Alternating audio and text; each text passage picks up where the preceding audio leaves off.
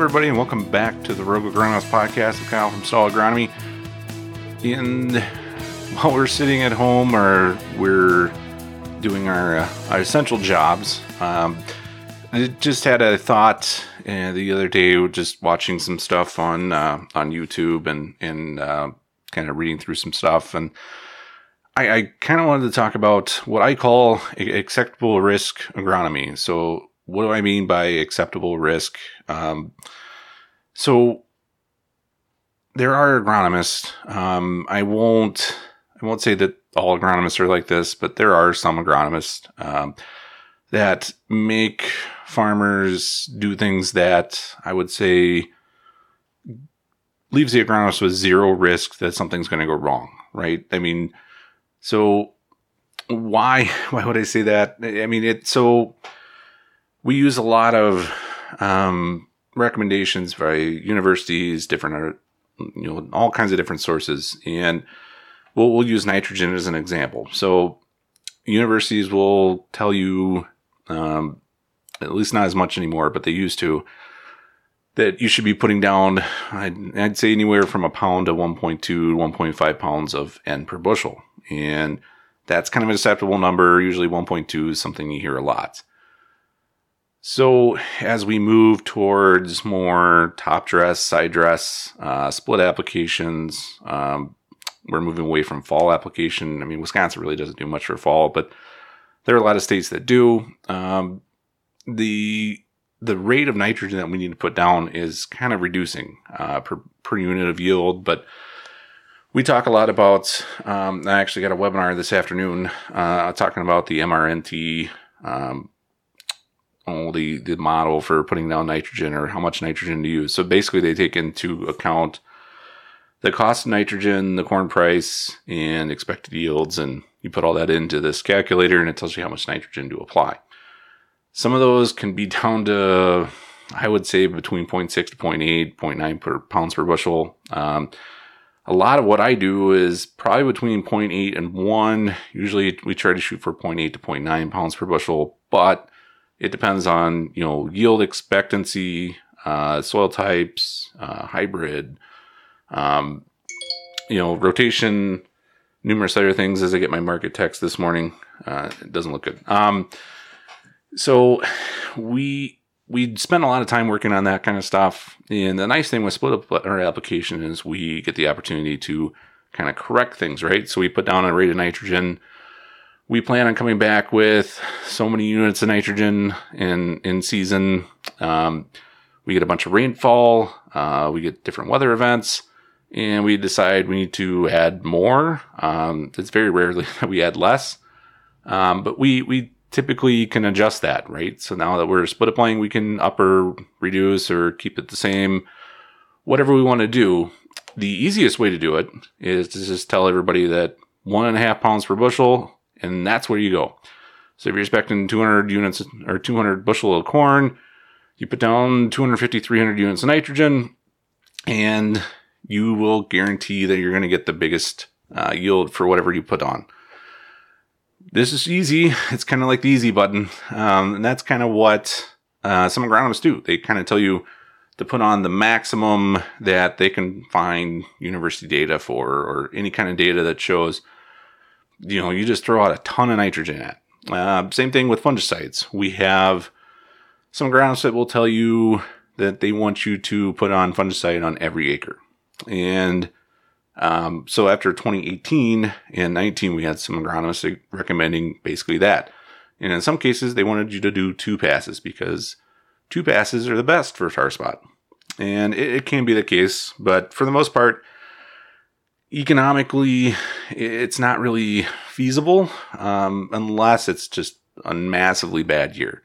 And last year wasn't that bad of a year. I had some people that we spent a lot of time looking at hybrids, rotation, residue, tillage, you name it, and we kind of make fungicide recommendations based off of kind of a risk level, like what I would call an acceptable risk. We're taking acceptable risks as far as trying to figure out which fields, what hybrids, where should we go with a fungicide pass. If we need to do it, let's be smart about it and make sure we're doing it on the right acres.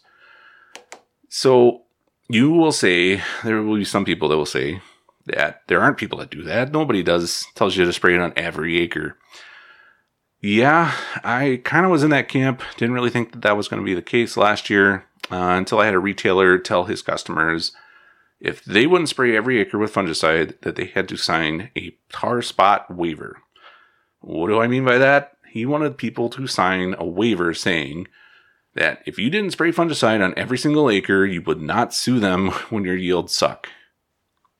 Yep, that happened. So you think that's not the case, but there are people out there that are pretty much telling guys to basically over-apply nitrogen, spray everything with fungicide, put micros on every acre. Don't go out without this. Don't go out without that. There is a segment, and it's partly sales. It's probably a higher percentage of sales agronomists. I will say that I'm sure there are independent consultants that will do the same thing or similar things, where I actually ran into this once, and I won't name the farm or agronomist that I was dealing with. Let's just say we had a very wet season, and the recommendation was to add another 100 units of nitrogen. And with the amount of nitrogen that was down and everything else, we figured we needed to add another maybe 50 pounds. When we did them, actually, yeah, it's probably closer to 75 is what we figured. And I think his recommendation was for like 150. But either way, he called for a lot more nitrogen than what we ended up putting down. So we did one field with that. And with his recommendation, we did the rest with mine. Because economically, ours was probably the better one. We did this, and in the end, it was basically a wash. And so, so another 50 or 75 units of nitrogen is going to be another,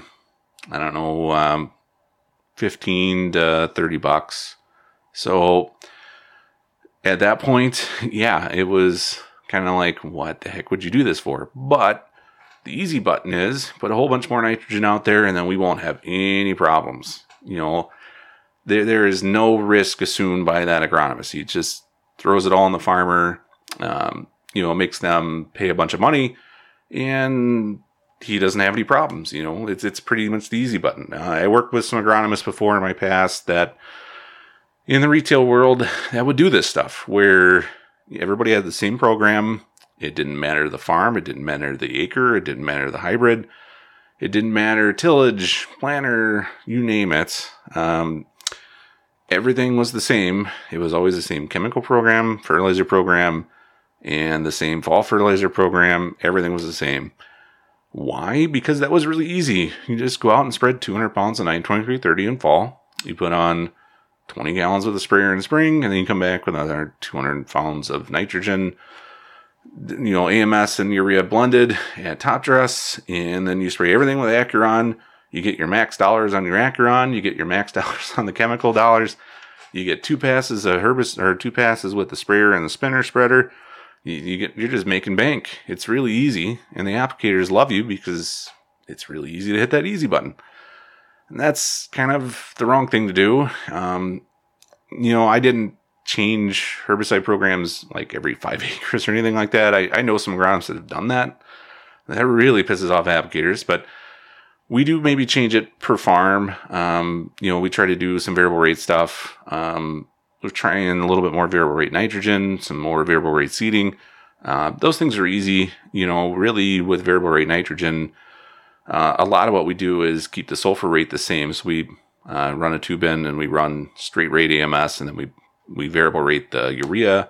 32%, you can do the same thing with a toolbar as long as you have a hydraulically driven motor or pump for that, or electric driven, which I don't know if electric would get enough gallons, but either way, you can do this where you can make variable rate nitrogen applications. And basically, it's really nice because it just tells you when you run the RECs how many gallons you got to put in or how many pounds of fertilizer you put in. And then you plug it in and you hit the easy button and you just drive across the field. So it's easy enough to do this stuff, but at the same time, there's a lot of people that won't take acceptable risks. The biggest thing is you have to document when you tell a farmer to do or not to do something. I will let guys take acceptable risks and make them aware of what could happen if they do and what could happen if they don't. We try to make informed decisions, but at the same time, I still write down what we wrote or what we talked about. A lot of times I do a scouting report, and I'll write a note at the end of it after we talk. We discussed this on this date, this time. This is what we talked about. This is what the grower was recommended. And then maybe a couple of weeks later, I'll put a note in of, this is what the grower ended up doing. Now, don't take me wrong. And when I say acceptable risks, I don't, if something's going to be obviously not going to work, I'm going to tell somebody about it. We're not going to let them take an acceptable risk or take a risk that's not acceptable. That being, I'll talk about, I had a guy, I've talked about this before, but I had somebody who planted alfalfa on top of alfalfa. And we totally advised the grower, do not do this. This will not work. And it didn't work. And then in that fall, we got a phone call. I got yelled at, got to go look at an alfalfa field. And lo and behold, the alfalfa didn't grow.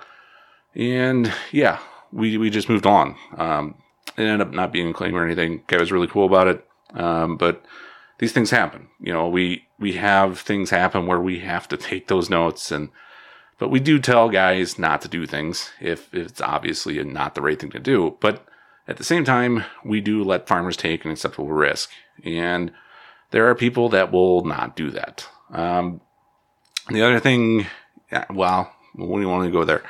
So yeah, there are what I would call acceptable risks in agronomy. There are people who would rather the farmer always be happy and spending lots of money than letting them take an acceptable risk that we can work on things, or let's say put in the groundwork. It's not easy to determine which fields need fungicide. It's not easy to understand if we need to add or kind of keep the nitrogen rate the same. It's not easy to understand how different hybrids react in different environments. You have to be in the fields, you have to be walking, you have to be doing stuff, you have to be evaluating. It takes a lot more work, and that might be another reason why some people just we'll just make blanket recommendations, and it's really easy. But yeah, there's a lot of work, and when you're really busy and you got a lot of customers, it makes it a lot harder for you to be able to do the things that you need to do to satisfy what their expectations are. But some people, you just have to work really hard and kind of bust your butt to get it done. So yeah, that's kind of what it is. I mean, I don't know. It's just a lot of trust and understanding and working with people on things and trying to figure this stuff out. Yeah, that's going to be the end of this one. Like I said, though, I mean, it's I think the job of an agronomist, especially if you pay him, I mean, if you get a retail agronomist, you expect some things, but I kind of went above and beyond normally, and I didn't really have to, but I did because I felt it was the right thing to do. But if you're paying somebody, you really would expect them to scout fields and try to help you save money. I've got guys that try to help their growers save money by getting them generic herbicide recommendations and stuff like that, which is fine. But I think a lot of it is, I think the easiest way to save or, get a higher ROI is to make sure we're doing the agronomic things correctly, making sure we're putting stuff where we're supposed to be and not putting stuff where it shouldn't be. A lot of those things kind of add up really quickly over the long run. There are things I've been around planters with that we fixed one thing on a planter. We took a 20-minute break, we fixed something, and, we probably saved the guy $5 an acre across his entire operation. And it kind of pays for stuff. I mean, those things really add up in the long run. So, yeah, biggest thing, just make sure you bust your butt. And, yeah. Anyway, we're going to definitely end it now. So, hopefully you guys enjoy this one. I'm going to keep these kind of going regularly, which I can. And I have been doing. The YouTube thing, definitely haven't been keeping up with. I really don't have a face for camera, so I definitely have a face for radio. But we'll try to get those going again. And trying to get some more agronomy stuff out, especially as people are I don't know, say doing less face-to-face interacting, especially with me and my growers. Seems like we're kind of not being around each other as much, which is entirely fine. And that's kind of why we're doing more digital ag stuff, and we're texting and Snapchatting, which I don't necessarily like anymore yet, but we are trying different things and doing different things to keep in touch. So hopefully you guys enjoy. I'll catch you guys next time.